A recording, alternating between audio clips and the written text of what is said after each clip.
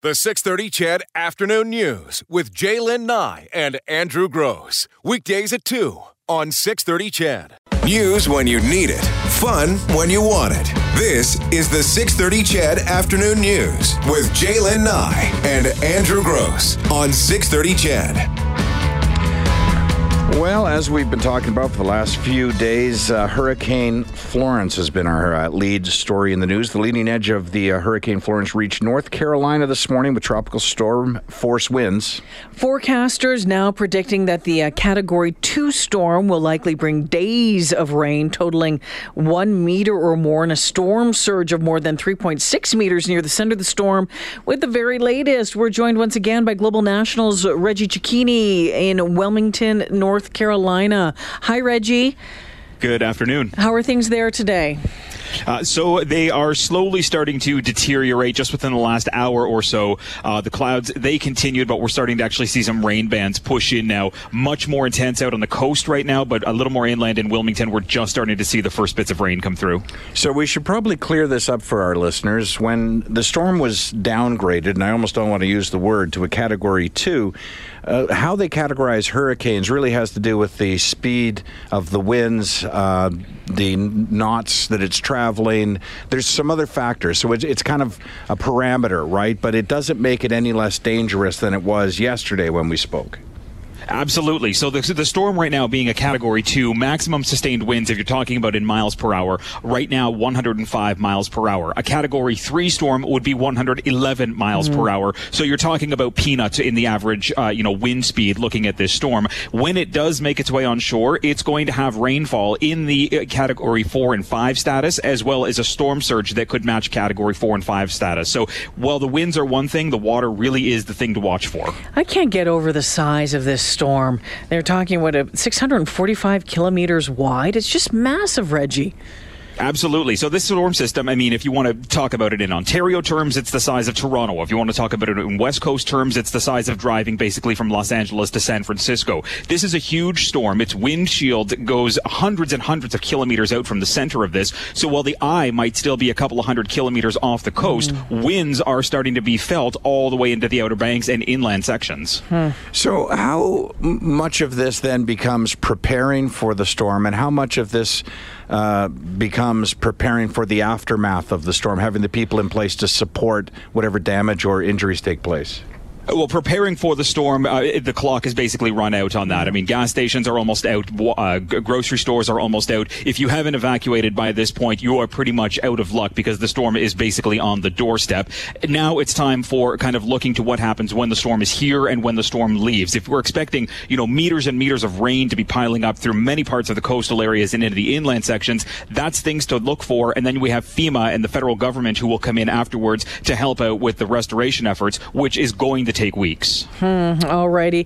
Reggie Cecchini joining us this afternoon from Wilmington, North Carolina. Reggie, stay safe. Thanks for the update, and we'll talk to you again soon. Thank you. Okay, take care now. 2:37. Boy, oh boy. Yeah, it's an interesting thing. Honestly, like many, I'm sure. I woke up this morning and heard the news that it had been downgraded to a Category 2. And you're like, oh. I thought, good. Yeah. So I kind of looked it up to see, all right, so what are the categories? And it is based on the winds, as Reggie just explained. But basically, in a nutshell, here it is. A Category 1 storm is very dangerous winds that will produce some damage. A Category 2, which it is right now, extremely dangerous winds that will cause extensive damage. It says specifically the intensity of the winds often damage roofing materials, inflict damage upon poorly constructed doors and windows. Signs and piers can receive considerable damage. Many trees will be uprooted or snapped. Mobile homes, whether anchored or not, are typically damaged and sometimes destroyed. Many manufactured homes also suffer structural damage. Small watercraft and unprotected anchorages will break their moorings. Extensive to near total power outages and scattered loss of portable water are likely possible and last many, many days. So that's what they're looking at. And then Category 3, which it was, is devastating damage. Category 4 and 5 speak of catastrophic damage. But it's still, Category 2 is no walk in the park. It's a big storm and a dangerous one. Yeah, it's going to be, we'll watch that one carefully over the next couple of days and keep you updated right here on 6:30 CHED. Well, there you go. Where would you like to go now? I had this one. I know it's going to open a big can of worms. Bring it on. All right. It's a study. Now, this was a study done by AAA, so, the American equivalent of CAA or AMA, about traffic safety. And it was done specifically looking at New Jersey. They just used New Jersey as a sample. So these results are not only for those individuals who live in New Jersey, but it was just using New Jersey as a sample. And what they found, aged 65 years or older, there was 1.1 million people in New Jersey, 1.1 million people in New Jersey who were aged 65 years or older and had a driver's license. And so that's an increase of 100,000 from back in 2012. So aging population, more people holding onto their cars and their driver's license. So that's just one statistic. Then they found that in 2016, over 47,000 of those drivers were involved in crashes in New Jersey, including over 100 fatal crashes and 10,000 injury crashes. Now, in that demographic, that's much higher than any other age demographic. So you draw your own conclusions, but those are just the stats, right? So the question becomes several questions. One is, when should those over 65 be retested, or should they be retested? Should there be different rules for people over 65, given that there's an anomaly to the statistics in terms of how many people over 65, at least in this sample, are involved in or cause accidents? And then the other is, when do you have that conversation? Well, I think that's the big one there, because in Alberta, there are, specified rules, when it comes to certain ages when you have to, retest, that sort of thing. I think the conversation about seniors driving, and I know it can get very heated. Yes, 630, 630 or 496. Let's remember, I'm 5 years from this age. Yeah.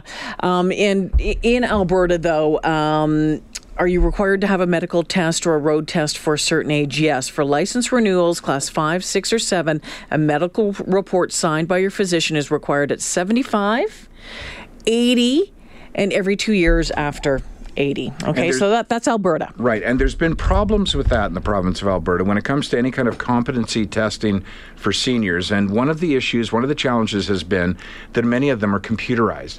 And so while an individual might still be a great driver. My mom, for example, never opened a computer, never turned on a computer in her life. So she might not have scored well on that test, just given her computer illiteracy. I think it's one of those tricky ones, and I know we've had this one in our family when it comes to driving. My father-in-law finally pulled the pin on his driving himself. One day he turned and just said, "I'm not driving anymore. Here are my keys." And was it caused by anything? Yeah, his eyesight was deteriorating. He didn't have an accident, anything like that, but his eyesight was deteriorating. He had macular degeneration, knew that he shouldn't be driving anymore, and he was the one to pull the pin. And, on the other hand, even, my mom-in-law wanted to keep driving, and we ended up having to have some conversations with her, and it's a difficult one because you want them to know that you're doing this not to limit their freedoms or anything like that, but really for the safety of them and safety for everybody else on the road. But when you have that, when someone feels that you're taking their license away or taking their keys away, that's exactly what it feels like. And that is not anecdotal. That actually, I can back up with statistics as well. Listen to this. In the same study, the authors of the study said that there is an importance of mobility regarding age, noting that past research found older adults who stop driving are 2 times more likely to suffer depression and are 5 times more likely to enter a long-term care facility compared to those who maintain driving. Well, when you think about it, when you're able to get out of the house, when you're able to you get over to the grocery store on your own and do those sorts of things, it's getting out of the house is an important thing. But again, you have to be able to get from point A to point B safely. Just because you want some independence doesn't mean, in my opinion, that if your driving skills are failing, if your eyesight is failing, if your reaction time is failing, just because you want the independence doesn't mean you should have a license. Right. So the challenge becomes this. So who should be telling the person, just the individuals who are 65 years and older and are not good drivers? So who should be telling them to stop driving? Because could it be the province in terms of testing? I think it comes down to family members. I think it's a conversation you have with family members. Right? So here's the problem. Either the province has to legislate it and regulate it, or the individual has to come to terms themselves, or family members and friends have to make that decision or have that conversation with the person. Yeah. But clearly, based on the statistics in New Jersey, that's not happening or it's not working. But here in the province, we do have some things in place that are saying at these ages you have to pass certain things. And again, as you mentioned, the computer issue is and would be a big one. Some people just don't do well on tests. Yeah, and that's true. I mean, you get you in a car, but if we all had to go through driver's tests. My dad is 75 years old, still drives from Northern Ontario to Florida every darn year and back, and he loves it. And I'm not trying to be argumentative I can't here. imagine what it would be like when he decides, but he will be the one to say, I'm not driving anymore. So here's the problem I have with it, and I'm playing a little bit of devil's advocate here, maybe because I'm 60 almost. But here's the problem. If I were to take a 25-year-old, a 35-year-old, a 45-year-old, a 55-year-old, and a 65-year-old and test them all, I bet you just as many 25, 35, 45, 55s would fail that test. Yeah, I think, though, So it becomes discriminatory then against 65-year-olds. And I know some would say that, in the province is 70 years old. Let's make sure that that's clear. Is that there are, I think, more physical ailments. Like being a good driver or a bad driver is one thing, but when it starts to having physical ailments that can impede your driving abilities, then that's a big issue. So then that becomes the fourth, right? So it was yourself, your family, your province, or your doctor. So that becomes a fourth way. And again, you're right. There's crappy drivers. 16-year-old crappy drivers, 20-year-old crappy drivers. There's crappy drivers all the way through. My worry is like when you are. And again, it can happen when you're 40 years old. When you're too scared to put the pedal down to go 80 kilometers an hour, is that because you're 70 years old, or is it because you're a poor driver? Exactly. Or is it because you can't see what's ahead of you? You're nervous doing that, or your eyesight's failing. What is it? Regardless of your age, would you feel confident to go drive your test again this afternoon? And I would suggest that if you're being honest, most people would say no. I think most of us think we're good drivers, and most of us think we know all the rules of the road. But the idea of driving a test this afternoon with an instructor, I pride myself in being a good driver. But I'm like, I hope I don't make 3 stupid mistakes. Think about it. If you get your license at 16, you don't have to retest till you're 70. Right. It's a long time. So it becomes, I would imagine, for those 65 or older, a feeling of discrimination then that. So just because of age and not medical reasons or any other reasons, just because of age at 70, I now need to be retested. Is there anything in there that says, and I think there probably would be, maybe not that report, but other reports, though, that things start to happen at certain ages, maybe at 70. There is. Where, I've seen other reports. Response, reaction time. So those things, I think, are important and things that need to be really looked at and not dismissed. They are, but they're averages, right? That's the thing. So on average, yes, response time or cognitive ability or other factors. It's not in this study, but I've done this topic in other studies. So yeah, on average, those things start to reduce with age. But that doesn't mean every driver at that age, suffers those problems. I don't know, it's a tough one. And, honestly, I know the conversation was meant to be about when do you talk to your family, but it's one of those issues that seems simple until you start getting into it, and then you go, okay, what's the fairest thing to do? And again, this study just came out, and again, it was New Jersey, but basically those statistics were so skewed that you have to take notice that there's a lot of accidents, 10,000 injury accidents, 100 fatal crashes, well above any other age limit. Although, mind you, 65 up is a whole big sample as opposed to, 25 to 35, 35 to 45. You need to think of how many people are moving into that age group right now. Exactly. We're going to have to deal with it. What's on the road? Yep.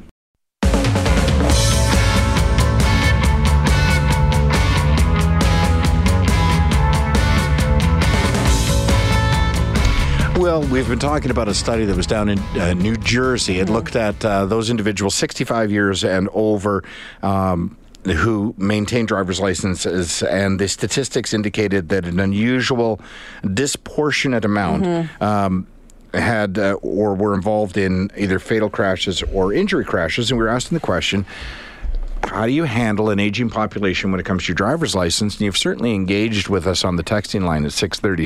I just want to, someone had texted, and I had read this at least once wrong, but from Alberta Transportation. Am I required to have a medical test or a road test at a certain age? Yes. For license renewals, classes 5, 6, or 7, a medical report signed by your physician is required at 75, 80 years, and every 2 years after 80. I think I threw 70 in there once, but no, it's 75. All right, this text. I talked to my dad the other day, and it scares the crap out of me that he, at 89, is still driving. But what really worries me is the amount of seniors driving that are pulling a 40-foot trailer as well. There's a big difference, says this texter, between somebody who is 66 and someone who is 82. So that 65 demo doesn't really work. But it depends. Also, you look at the individual, too. I know some really, really active 85-year-olds. I know. My preference would be that you're retested as a result of something, like you've gotten too many speeding tickets, or you've been pulled over by police, or your doctor says I feel like it should be triggered by something as opposed to mandatory. That's just my feeling on it. Quickly, we'll get to Ian on the phone here. Hi, Ian. Oh, hey, guys. Just two quick things. Sure. Number one is that I can relate to all of this because I've been working in ophthalmology for 20 plus years, and it's heartbreaking to have to tell somebody in their as early as their 50s, but 60s and 70s, that, you know what, you're done, you can't drive anymore, right? Because you just don't meet the standards. And then it happened to me. I'm in my late 40s, and I was diagnosed with a brain tumor and having seizures and things like that. And so I was told by my neurologist that, well, sorry, dude, but you're not allowed to drive anymore. You're not even allowed to work anymore. And it just totally shifts your thought your pattern. whole life, yeah. Yeah, exactly. So it doesn't, age isn't necessarily the correlation. And I guess one small thing is that I grew up in New Jersey, and you know what? They're actually pretty normal people. I'm sure they are. Oh, thanks for the phone call, Ian. Appreciate it. Yeah, some more text coming in. Says, I'm a driving instructor, and to obtain your instructor license, I had to do a 3-hour road test, and it opens your eyes that you're not as good of a driver as you think you are. I'm sure that's true. And this, as a commercial pilot under the age of 40, medical is required every 2 years. Over the age of 40, every 6 months. And as soon as you don't pass your medical, your license is automatically invalid. Sebastian says, between my commute and my couriering job, I see drivers of all ages and abilities. I think every 10 years, every driver should have to take a driver's test. Also get your license. I think a more extensive real-life driving test is needed, as I don't know how some of these people are continuing to pass. Oh, I agree. And many of you, and I'll just summarize and say a lot of you are suggesting that testing should be done annually, or suggesting that testing should be done when you renew your license. The problem becomes the ability of the province to actually take care of that, right? I know the province is looking at taking back control of testing to address the problems that you're also talking about, which is there's a lot of people shouldn't have licenses. And if that happens, and even if it doesn't, there just isn't the capacity to test all these people on an annual basis. And then there's just the inconvenience of it. I mean, I don't want to go testing every year. You had asked someone, you'd asked Chedville whether or not they'd pass or not as we go to break here. This one says, I really do think everyone should be required to do a driving test every 10 years. Safety is important. And says, P.S., I wouldn't pass. There it is. Thanks for your honesty. The 630 CHED Afternoon News with Jaylen Nye and Andrew Gross. Weekdays at 2 on 630 CHED.